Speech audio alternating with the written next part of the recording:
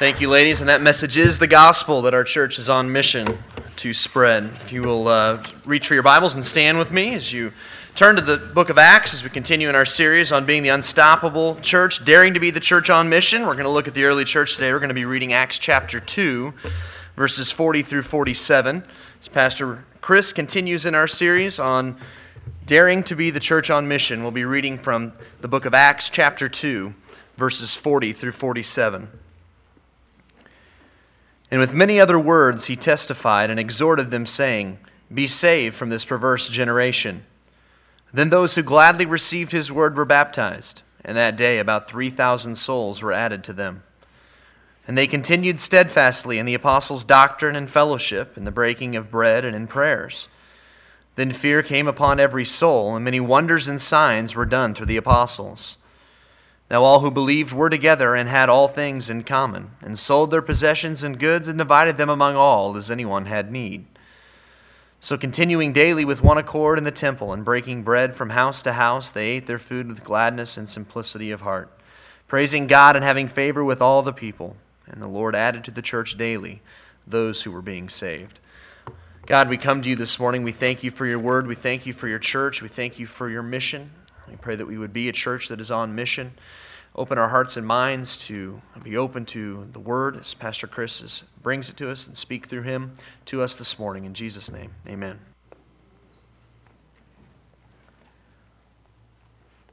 I don't know if you ever heard the name Francois Fenelon, and I practice that. My daughter's taking French, so I don't know. I'll probably get informed whether that was accurate or not. But he was the court preacher for King Louis XIV in 17th century France.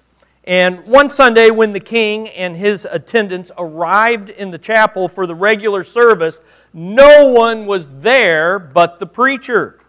And King Louis demanded, "What does this mean?"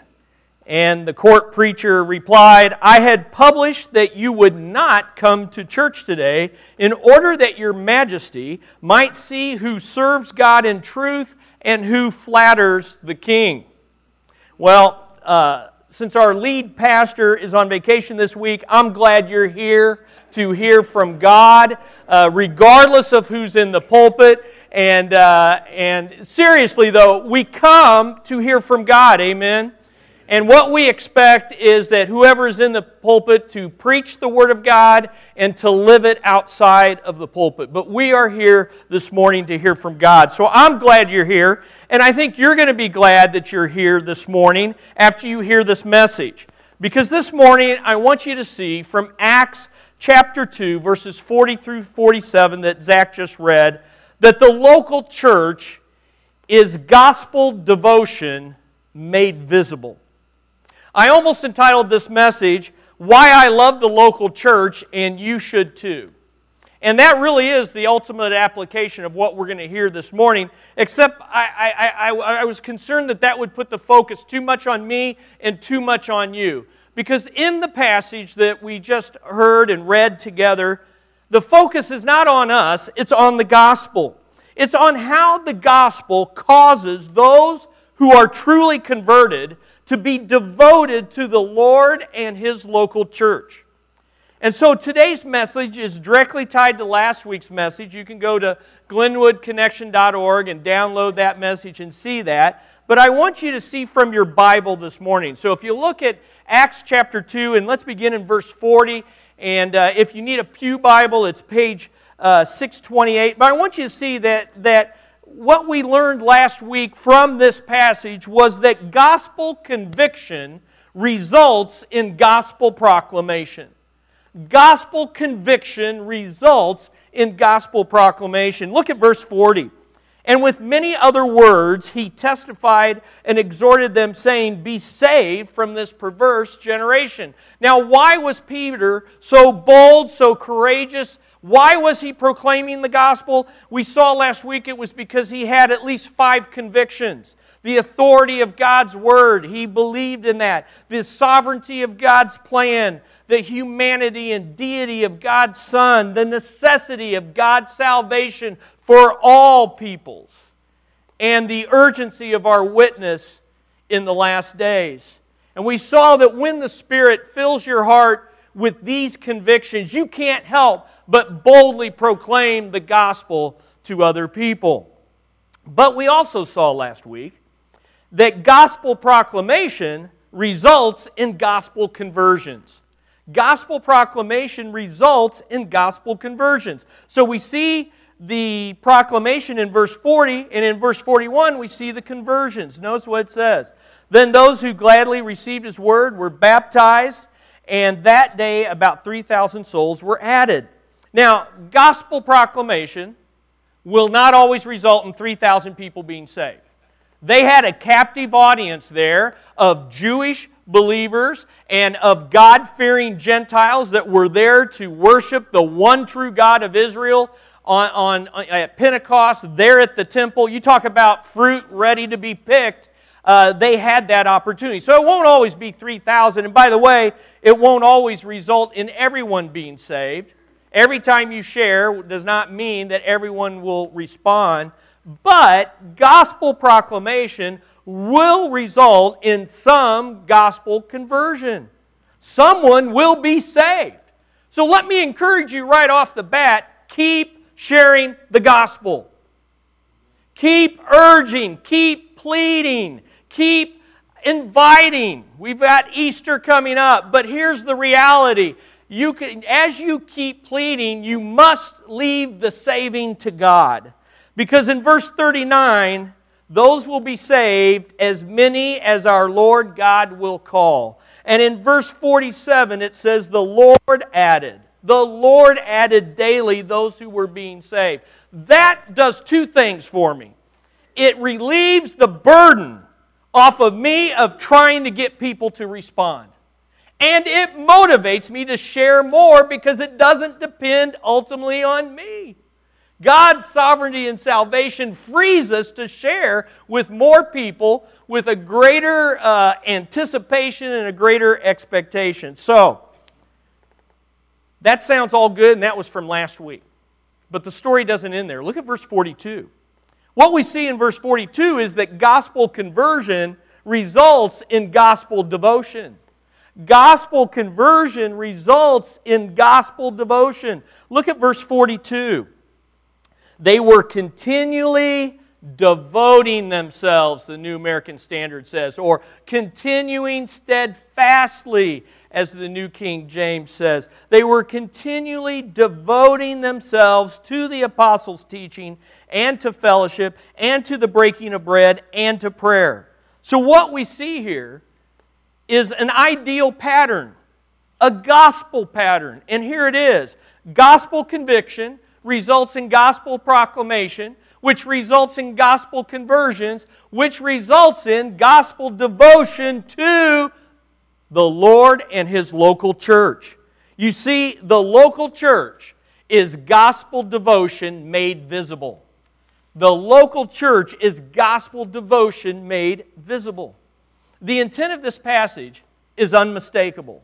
Those who hear the gospel proclaimed and are truly converted by the indwelling Holy Spirit will publicly profess their faith through water baptism, become a member of a local church, and persevere in devoting themselves to making Jesus and His gospel visible on earth through a local church.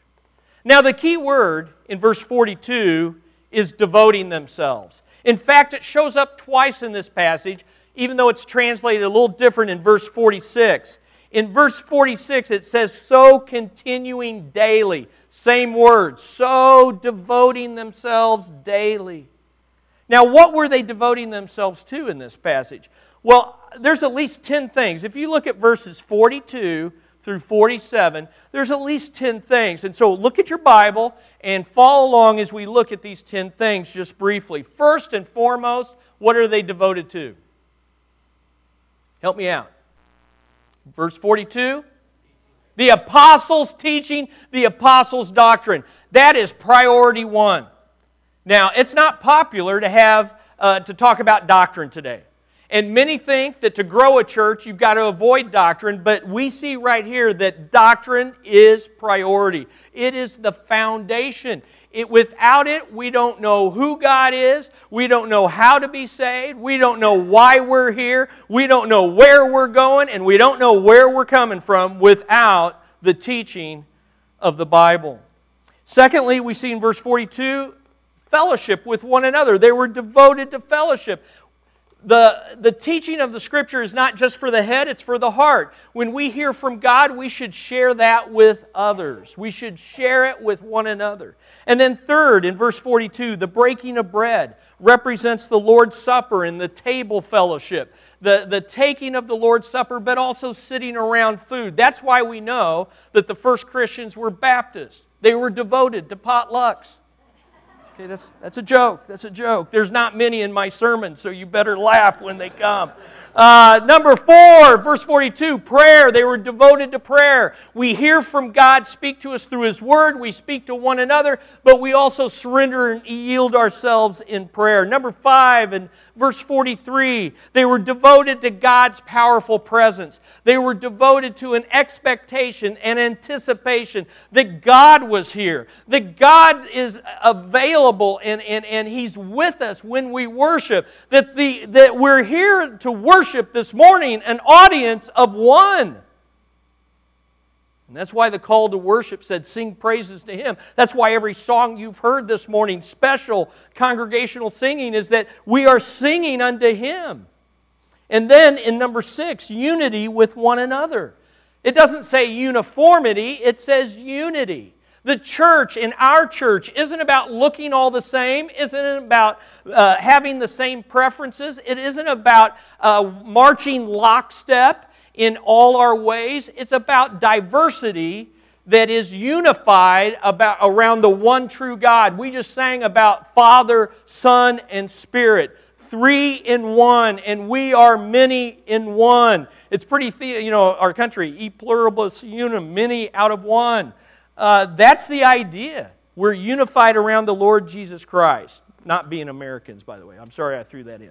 Number 7, verse 45, generous giving to meet present needs. They were devoted. They realized we're no longer owners. We're stewards. We don't have anything that belongs to us. It's all come from Him. And so they became generous, and they were devoted to that kind of generosity. And then also in verse 46, they were devoted to a daily lifestyle of worship.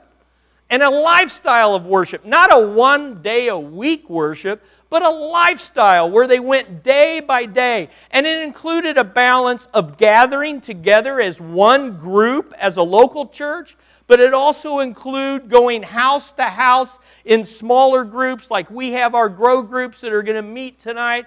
And it was a balance between those two. Those two are not in competition. Those two complete and complement and enable us to have a daily worship throughout the week. Number 9, there is in verse 47, they were devoted to pleasing God and impacting the lost with hearts that overflowed with joy and sincerity. God's not looking at what you're wearing today on the outside. He's looking at your heart, and He wants sincerity, and He wants joy. And listen, you know what impresses and impacts and what lost people respect, even if they don't want anything to do with our Jesus, even if they don't want anything to do with our church, they're impressed with sincerity and daily joyfulness. Amen? Because that's what they want. That's what they're looking for. And then the 10th thing that they were devoted to is a bold witness that led to God saving the lost and adding them to the church. That's in verse 47. I like what one of my former professors says in his Acts commentary, Darrell Bach. He says this, in Acts, we never see a community turned so inward that taking the message to those outside and engaging with those outside is forgotten or ignored.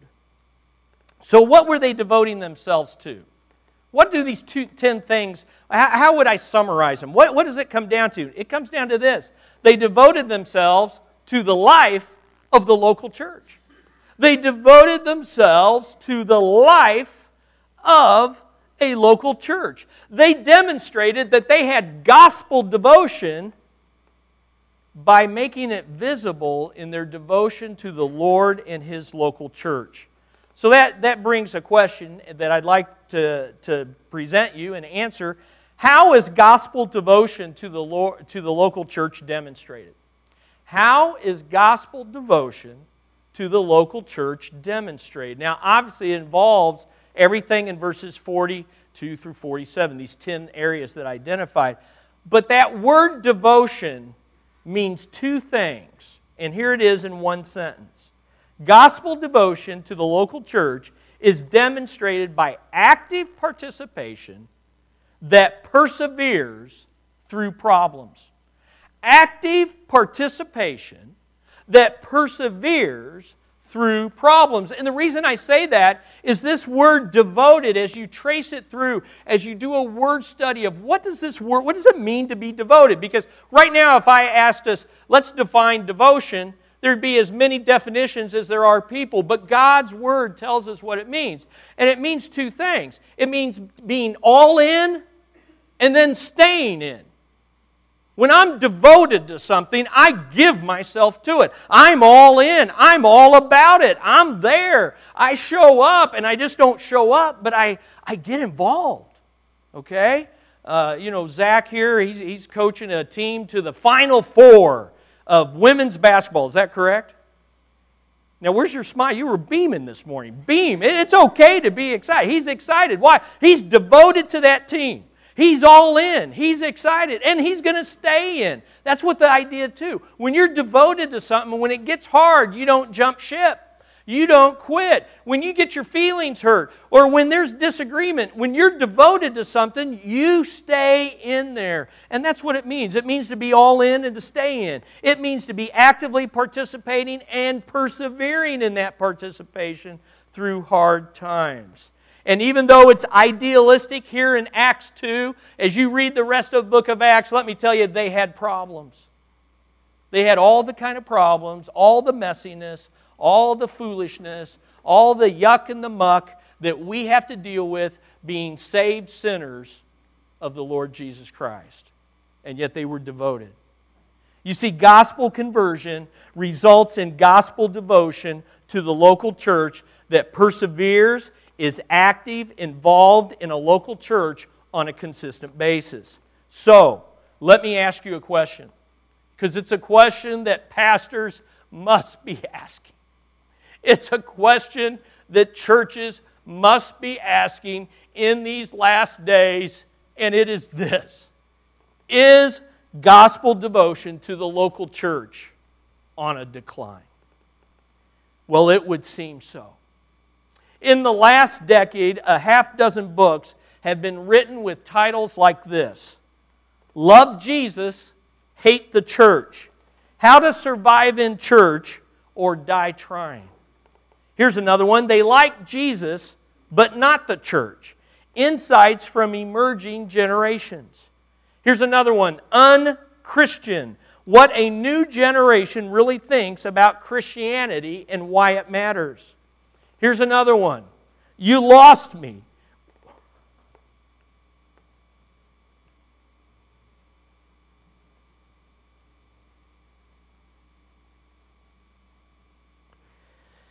You Lost Me. Why young Christians are leaving the church and rethinking the faith. So you don't want to go to church anymore. An unexpected journey. Now, in this last book, So You Don't Want to Go to Church Anymore, one reader left this review. I left my church after 12 years, and I felt I needed to be in church until I read your book. And then I discovered it was not about going to church, but being the church. And that is to be done everywhere I go and in everything I do. I'm now fellowshipping in a small house group and feel at home.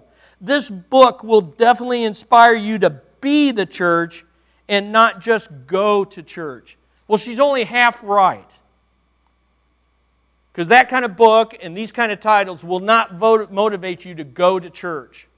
It will motivate you to turn inward, to demand that the church be what you want it to be and find your happiness and your fulfillment in something that's totally what you want. Now, we just read in Acts chapter 2 that we are to be the church all week long. We just hit that.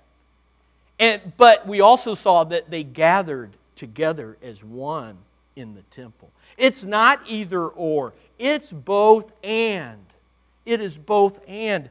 But this is a reality. It's a reality that we have to face. It's a reality that we have to deal with. Some have called it the rise of the nuns. Not the N-U-N-S, but the N-O-N-E-S, the rise of the nuns. Pew Research, which is a respectable polling organization, released a study in 2012 entitled The Rise of the Nuns. It is a huge PDF of over 80 pages, but I'll just share with you the opening sentence. This is all you need to read. The number of Americans who do not identify with any religion continues to grow at a rapid pace. 1 out of 5 of the U.S. public and 1 out of 3 of adults under 30 are religiously unaffiliated today. This is the highest percentage ever in Pew Research Center polling. So, is the gospel devotion to the local church in decline? I'm afraid it is. But that doesn't mean that it should be. And it doesn't mean that it has to be. And it certainly is not what God is calling His people to, as we'll see in this passage. Now, unfortunately, because this is a reality that churches and pastors, including our church, our pastors, that we have to deal with, there are some pastors and churches who are dealing with this decline in gospel devotion by making the church more like the world. As one pastor put it recently, we want to be a church that lost people find irresistible. They are redefining what it means to be a church. And they are refashioning the church literally according to the likes and the dislikes of the unsaved. But is becoming like the world what makes the church unstoppable in the book of Acts? I would say to you, no. But when I say that, listen very carefully. Every local church, including ours, should find favor with lost people. That's in verse 47. We should find favor with lost people as much as it's possible while still staying true to the Lord Jesus Christ. And our lives should adorn the gospel and make it more attractive to lost people. Our lives should be like a beautiful pearl necklace around a beautiful woman. She's beautiful, but the necklace makes her even more attractive.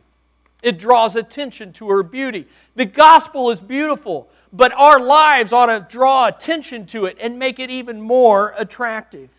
And we should have a good reputation with lost people outside of the church. That's exactly what Paul told Timothy in 1 Timothy 3:7. Let me read it to you. He says, and he must, talking of pastors, but also the people that follow them, churches, he must have a good reputation with those outside the church so that he will not fall into reproach and the snare of the devil. Now notice, we're to have a good reputation with those outside the church. We're to go out and make the gospel attractive, not changing the church so that they can feel comfortable within our body as we worship the Lord God. And this is even in the book of Acts. Turn your Bibles to Acts chapter 5, 12 through 14. The beautiful balance of being attractive and drawing lost people to ourselves, to our Lord, and to our church is to be balanced with the holiness and the uniqueness of being God's called out people. Now in Acts chapter 5, 12 through 14, what has happened is 2 of God's people have been hypocrites. And they've lied to the Holy Spirit, and they've lied to the Apostle Peter, and they said that they gave more than what they actually gave. And there was hypocrisy about money. And back then, Church of Discipline took on a rather powerful form. God struck them dead. And here's the result of this. Verse 12. At the hands of the apostles, many signs and wonders were taking place among the people, and they were all in one accord in Solomon's portico. But look at verse 13. But none of the rest dared to associate with them. However, the people held them in high esteem. Do you see the balance? They were like, the lost people were saying, hey, I don't want to hang with, I'm not ready to accept their Lord. I'm not ready to accept their teachings. And I don't want to just hang out with them because, man, they're holy and their God is holy and there's consequences.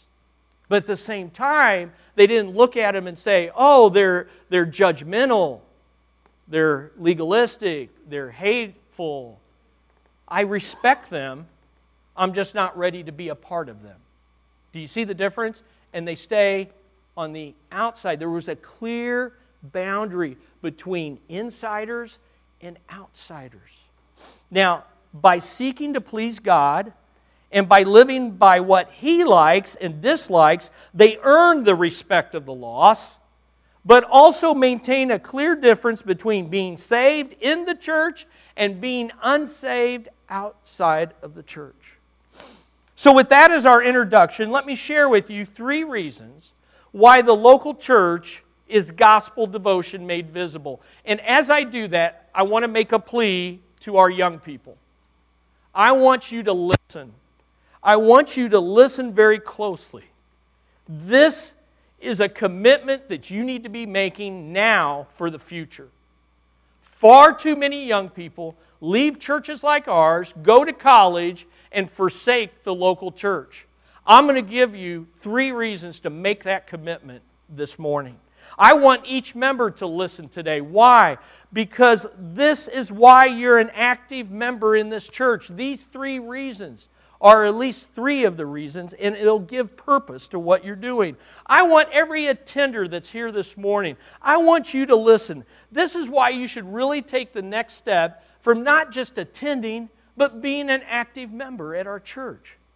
But I also want every guest, and I want every person who is here today that is not ready to identify themselves as a Christ follower and not ready to identify themselves as a part of this church. I want you to listen so that you know why we do what we do at Glenwood.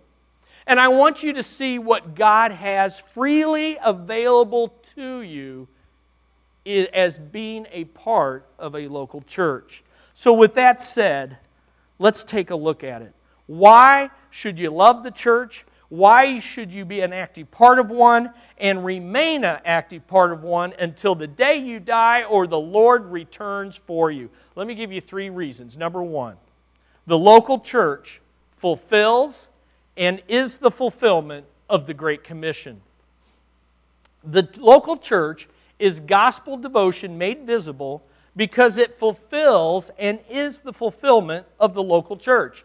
Now, when Christ was here on the earth, in Matthew 16:18, He said to Peter and the 12, "Upon this rock I will build my church." And He was addressing Peter. And what Peter had just done is Peter had just professed faith that Jesus was truly God and truly the only way of salvation. He was the Christ, the anointed one, and he said, "I trust you completely." He made a profession of faith.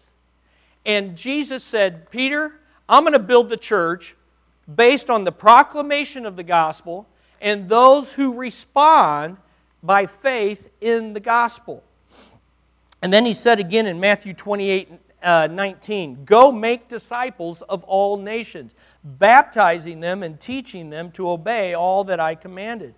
And then He said in Acts 1:8, "But you will receive power when the Holy Spirit has come upon you, and you shall be witnesses both in Jerusalem and Judea and Samaria and the uttermost parts of the world." We call these the Great Commission. It was Jesus' final marching orders. But here's the thing. We get so familiar with this, we forget what it really means. So here's the question. What did the 12 apostles understand the Great Commission to mean? In other words, what would it look like to obey the Great Commission? What is that going to look like? How is that done? Well, we don't have to wonder. All we got to do is read the book of Acts. Because, see, the Great Commission was given in the Gospels, repeated in Acts chapter 1, and then the rest of Acts is how the apostles understood it should be fulfilled. And if you just look at Acts 2, but read the rest of the book of Acts, you'll see this is how they understood it. The Great Commission, or rather obeying the Great Commission, should result in the planting, the establishing, and the multiplying of local churches in every people group until Jesus comes again. Now, this may seem obvious to you, but grasp the idea. Jesus said to Peter, upon the proclamation of the gospel, and people who make a profession of faith just like you did, I'm going to build my church. What happens in Acts chapter 2? Peter stands up, he proclaims the gospel, people make a profession of faith, and what's the result? A local church. And then as you go through the book of Acts, guess what that local church did? That local church scattered and evangelized and planted other local churches until they got to a church at Antioch. And that church at Antioch was used of God to set apart the very two first missionaries sent out to the Gentile peoples. And this church sent out these missionaries, and guess what those missionaries did? They went out and did what? They proclaimed the gospel, and what was the result? Churches were planted. And then guess what? After they were done planting those churches, they went back to the first church and reported, here's what we did. We fulfilled the Great Commission. We planted churches, we established churches, and we released them to multiply more churches. Here's how one author of the book of Acts, regarding the book of Acts, expressed it. The book of Acts is governed by one dominant, overriding, and all-controlling motif. This motif is the expression of the faith through missionary witness in the power of the Spirit. And then he says this, restlessly, the Spirit drives the church to witness, and continually churches rise out of that witness. Isn't that wonderful? Doesn't that inspire you? Doesn't that encourage you? Restlessly, the Spirit drives the church to witness, and continually churches rise out of that witness. Well, that's just another reminder, or another way of saying what I'm saying. The church fulfills and is the fulfillment of the Great Commission. Now, why should we love the local church and be devoted to it? Because it's the only way. It's the only way. It is the only way to fulfill what Jesus has commanded to do, and it is the ultimate result of fulfilling it the way Jesus wants us to fulfill it. In other words, and here's the application, if you're not devoted to a local church, you're not devoted to or a part of the number one command Jesus left before he went back to heaven. You see, if you're not devoted to and an active part of a local church, there is no way that you can be involved in the marching orders of Jesus Christ that he gave until he comes back. So that's the first reason. The local church is gospel devotion made visible because it fulfills and it is fulfilling, and it is the fulfillment of the Great Commission. But here's the second reason. The second reason that you ought to be devoted with a gospel devotion is because the local church reveals who's in and who's out. The local church reveals who's in and who's out. Why do I say that? Well, look at verse 41. So then, those who had received his word and were baptized, and that day there were added about 3,000 souls. This is a powerful verse. People will sometimes ask, I've even had pastors ask this question, where is church membership in the local church, or in the Bible? Where is church membership in the Bible? And the answer is right here in verses 41 and 42. In verses 41 and 42 is one of the best places to understand what's involved in church membership. And there's at least 3 requirements, and we see them right in this verse. So let me give them to you. Number 1, personal salvation. Personal salvation. Repenting and trusting in the gospel. John Stott is a great expositor that's now with Jesus. And here's what he says about this verse. The Lord didn't add them to the church without saving them, and He didn't save them without adding them to the church.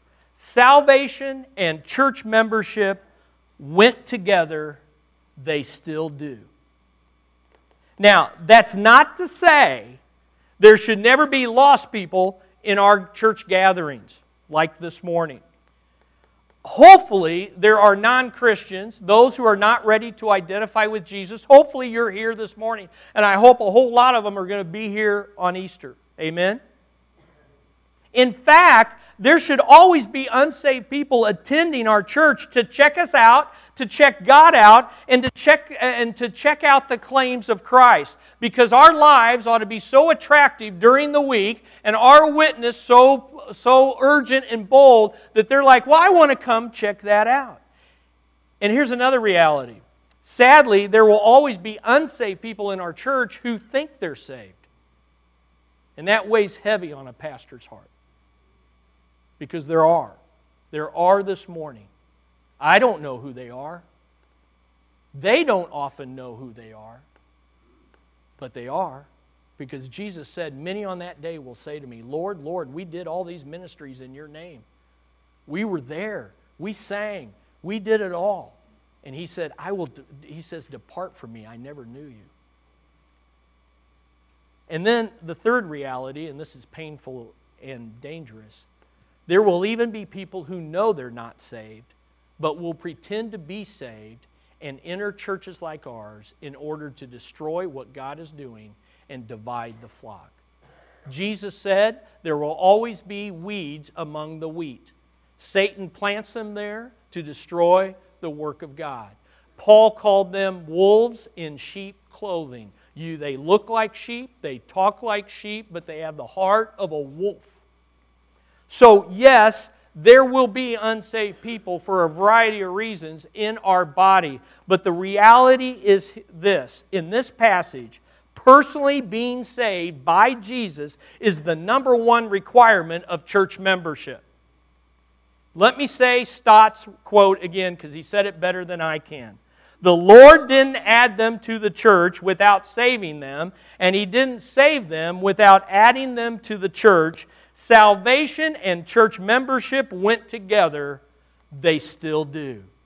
Listen, we don't join a church to get saved, but we join a church because we're already saved, and that is what saved people do in the Bible. Amen? Amen. Now, that's the first requirement, personal salvation. But here's the second requirement of church membership, public identification. Public identification. Confessing and identifying with the church, with the Lord, with the gospel by water baptism. Now here's a question. It's very practical and we miss it if you don't ask it. How did the early church know how many people repented and received the gospel and the Holy Spirit on that first day when the church was born? How did they know there was 3,000 and not 5,000 or 1,000? How did they know that? I would put forth to you that they knew that because each one was baptized by immersion. You say, where was that much water? They're at the temple. If you would go today to the temple precinct in Jerusalem, you would find what are called mikvahs. They are Jewish pools of water for ceremonial cleansing. They were a picture. They were used as a picture. And then when Jesus came on that day, the picture became a reality. And there was all these pools of water around where people were literally buried in the likeness of His death, raised in the likeness of His resurrection to walk in newness of life.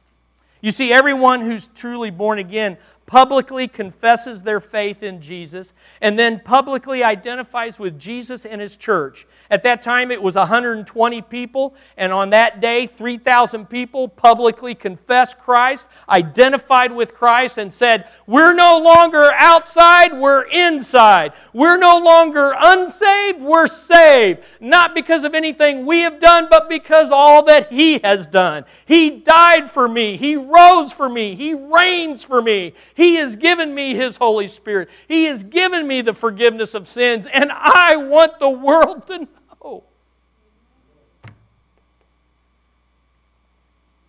And they were baptized on the right side of salvation. Because you see, baptism doesn't help you get saved. Baptism is a look back on how you were saved and now how you're going to live as a new, cleansed believer. One child came to a pastor and said, I need to be advertised. And what he meant was, I need to be baptized. But he said, I need to be advertised, Pastor. And the pastor said, that is exactly what baptism does. It advertises to the world, I'm born again. Not because of what I've done, but because of what He's done. And not only that, I was born into a new family, the local church. And so I'm going to identify with them, and I'm going to be devoted to them, and I'm going to be counted on. And that brings me to number 3, the third requirement of church membership in this passage is persevering devotion. Persevering devotion. They were added and steadfastly devoted to the local church. Now here's the question. They knew how many got saved based on how many were baptized. And they knew how many were added to the church based on how many were personally devoted to the life of the church. Are you with me? How did the first church know who was a member and who wasn't? They knew who was in and who was out by the fact that those who were in were committed to being there. They were continually devoted to actively participating. You don't become a church member in name only. You don't become a church member in the New Testament by getting your name written down or just signing a card. Nothing wrong with making card commitments. We do that here. But if the only way anyone knows that you're a church member is because you signed a card 5, 10 years ago and we haven't seen you since, you're not a member. You're not a devoted member. How do you know how someone is a member? They can be counted on to be all in and to stay in the ups and downs of their own life, the ups and downs of the church life, the getting crossways with people and getting your toes stepped on. That's how you know. That's how you know. At our church, we offer a new members class to help each person who's born again and already baptized or ready to be baptized to know what this commitment, this devotion involves, and to make that commitment public. And this is also, by the way, we're introducing the idea of our high school graduates, giving them the opportunity to reaffirm their commitment to church membership. Why? Because so many of people raised in the church, if you're like my daughter or your kids that are raised in the church, they get saved, they get baptized, and they basically become members through being saved, baptized, but they don't really make that personal commitment because what? They're a part of your family. Pastor Bruce had said he was delivered from a life of drugs, or he was drugged to church, he was drugged to every meeting, and there comes a time when you graduate that you have to, at least in our culture, when you graduate, even if you stay here in this church as a graduate, you're being treated like an adult, you're being treated like one who's got to be more responsible, and especially if you go away to college. The most important thing is not what college you go to, it's what local church are you going to be devoted to. And so it's a great opportunity for our high school graduates to publicly come again and say, look, I've already been saved, I've already been baptized, I've been around here all my life for the last 10 years, but I just want you to say, I'm owning my membership this morning. and I'm owning it now for the rest of my life. I can't tag along behind mom and dad anymore. It's my choices, it's my commitment, it's my devotion. Now, by this time, some of you might be saying, and I want to clarify, Chris, are you saying water baptism saves? No. Chris, are you saying that church membership saves? No, no, no. Are you saying that only committed, active church members are saved? No. Hey, I read a guy this week. When he speaks on college campuses to college ministries, he just starts his talk by saying, if you're not part of a church, you very, very likely be going to hell. And he does it based on the teaching that I'm giving you from the Word of God. Now, I'm not him. I didn't say that this morning. Okay? Because I've already told you, you can be a part of this church and going to hell this morning. So, no, I'm not saying that only committed, active church members are saved. Remember a couple weeks ago we learned about Judas, active church member? Okay? And there's only one way to be saved. And being baptized, joining a church, serving in a church will not save you. According to verse 38, repent and receive the Holy Spirit by faith in Christ. According to verse 21, call on the name of the Lord to be saved. According to verse 41, they gladly received the gospel message. There's only one way to be saved. But here's the point of this passage, and it is this. Being saved by faith alone in Christ alone does not exempt or excuse us from publicly identifying with a local church by water baptism. Being saved by faith alone in Christ alone does not excuse us from public identification. In other words, you can't be an obedient believer without obeying the first command of obedience. Okay, I'm obedient even though I'm not baptized. And they're out there in seminary. In seminary, I met a young man who had been in a college ministry, parachurch, which has a tendency to undervalue the local church. Not always, doesn't have to be. And this young man, as we were talking, friend of mine, found out he wasn't baptized. And I said, why aren't you baptized? Well, it's not important.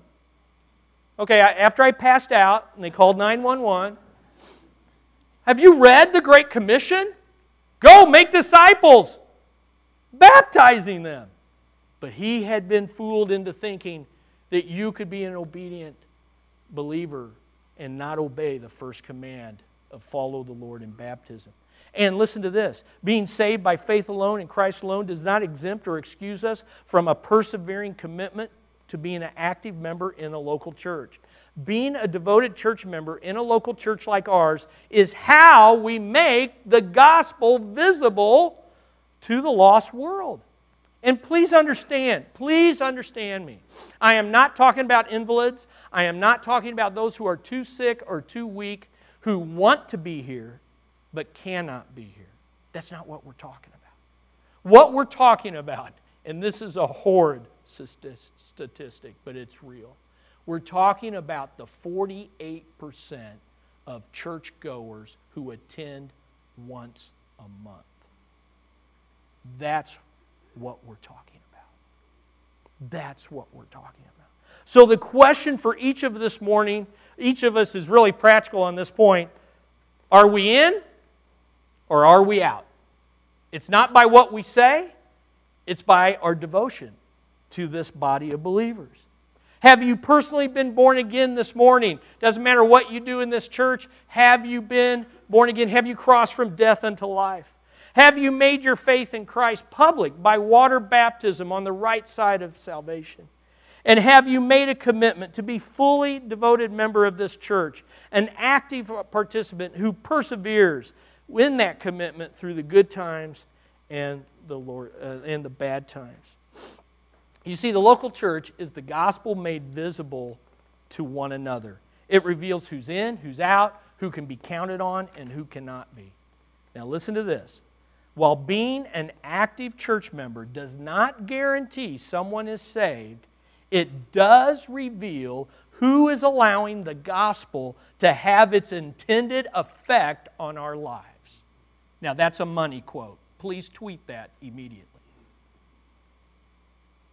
while being an active church member does not guarantee someone is saved, it does reveal who is allowing the gospel to have its intended effect on their lives. That might be at more than 120 characters. I don't know. You'll have to check.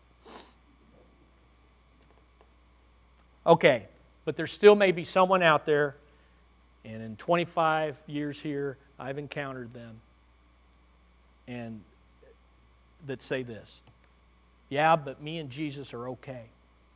We're okay. Jesus is okay with me, and I'm okay with him without being devoted to a local church. I just don't need a church to be close to Jesus. Now, this is called churchless Christianity. That's churchless Christianity. And yet, churchless Christianity makes about as much sense as Christless church. Think about it. We would say Christless church, a church without the gospel, that's not good. But guess what? A Christianity without the local church is equally unorthodox.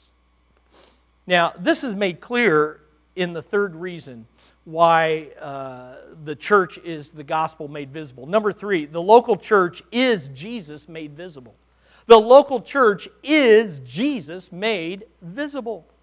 And this is a powerful truth taught in the book of Acts. Turn with me to Acts chapter 9. I just want you to read verses 4 and 5. Turn your Bible to Acts chapter 9, verse 4 and 5. The church is Jesus made visible. Look at Acts chapter 9. This is the apostle Paul when he was Saul, and he's persecuting the church. He's trying to destroy the church, and Jesus confronts him on the way to Damascus to murder more women and children, just like ISIS is doing today. This is what Saul of Tarsus was doing, and here's what Jesus said to him. He fell on the ground, verse 4, he fell on the ground, and he heard a voice saying to him, Saul, Saul, why are you persecuting me? And Saul, because he was unsaved, says, Who are you, Lord? And Jesus says to him, I am Jesus whom you are persecuting. The connection between the believers that he was persecuting and Jesus was almost total. What you do to them, you are doing to me. Why? Because my church is me visible on the earth. Now, I did a study once of 10 images of the local church. There's at least 10. 3 of the most popular ones in Scripture are this. The church is like a house with Jesus as a foundation. Now, can you imagine calling a foundation without a house on top of it? What do you call that? I call that a project gone bad. Okay? I call that a foundation full of water, mud, and gunk. In fact, there were some housing things up on headed towards Parvin Road that had a whole bunch of foundations for a long, long time. And whenever you went by there, you just shake your head saying, what's going on with that? And yet there's believers who will say, Jesus is my foundation, but I don't need the church as my house. And then another image is the bride of Christ. Now, can you imagine? The church is the bride of Christ. Jesus is the bridegroom. Now, can you imagine going to your buddy's home and saying, I really like you, but your wife, I hate her. Now, do you think you'd be invited back? Do you think your friend would tolerate you liking him and hating his bride? And do you think Jesus is any different? But here's the killer, the body of Christ. The church, the local church, is the body and Jesus is the head. Okay, are you with me on this one? The church is the body, and that means local churches are like a body with different members, and Jesus is the head of that body. In other words, Jesus and the church are not to be separated in our thinking, in our lives, in our worship. They are connected together as a head is with the body. It's never normal to try to separate your head from your body. Can I hear an amen? We call that losing your head. When someone says you've lost your head, this is not a good sign, okay? And when you say, I'm losing my head, this is not what you want. And yet we have believers, professing believers, who say, I don't need the body, I just like the head. Can you love a decapitated head? Try telling your wife tonight, honey, your head's awesome. Your body, I can take it or leave it. Now you text me tonight. You tell me how that goes. Because you won't have to text me. You'll be knocking on my door saying, I need somewhere to sleep tonight. Can you fulfill God's mission as a dismembered body part? What happens to a body part separated from the rest of the body? Watch The Walking Dead. It's a zombie apocalypse. This is not what you want. What happens to a branch separated from the vine and the rest of the branches? What do you call a branch that is cut off from the life-giving vine and the rest of the branches? I'll tell you what you call it: dead wood, firewood. John 15, that's what Jesus calls it too. What do you call a person without a family? An orphan. Not good.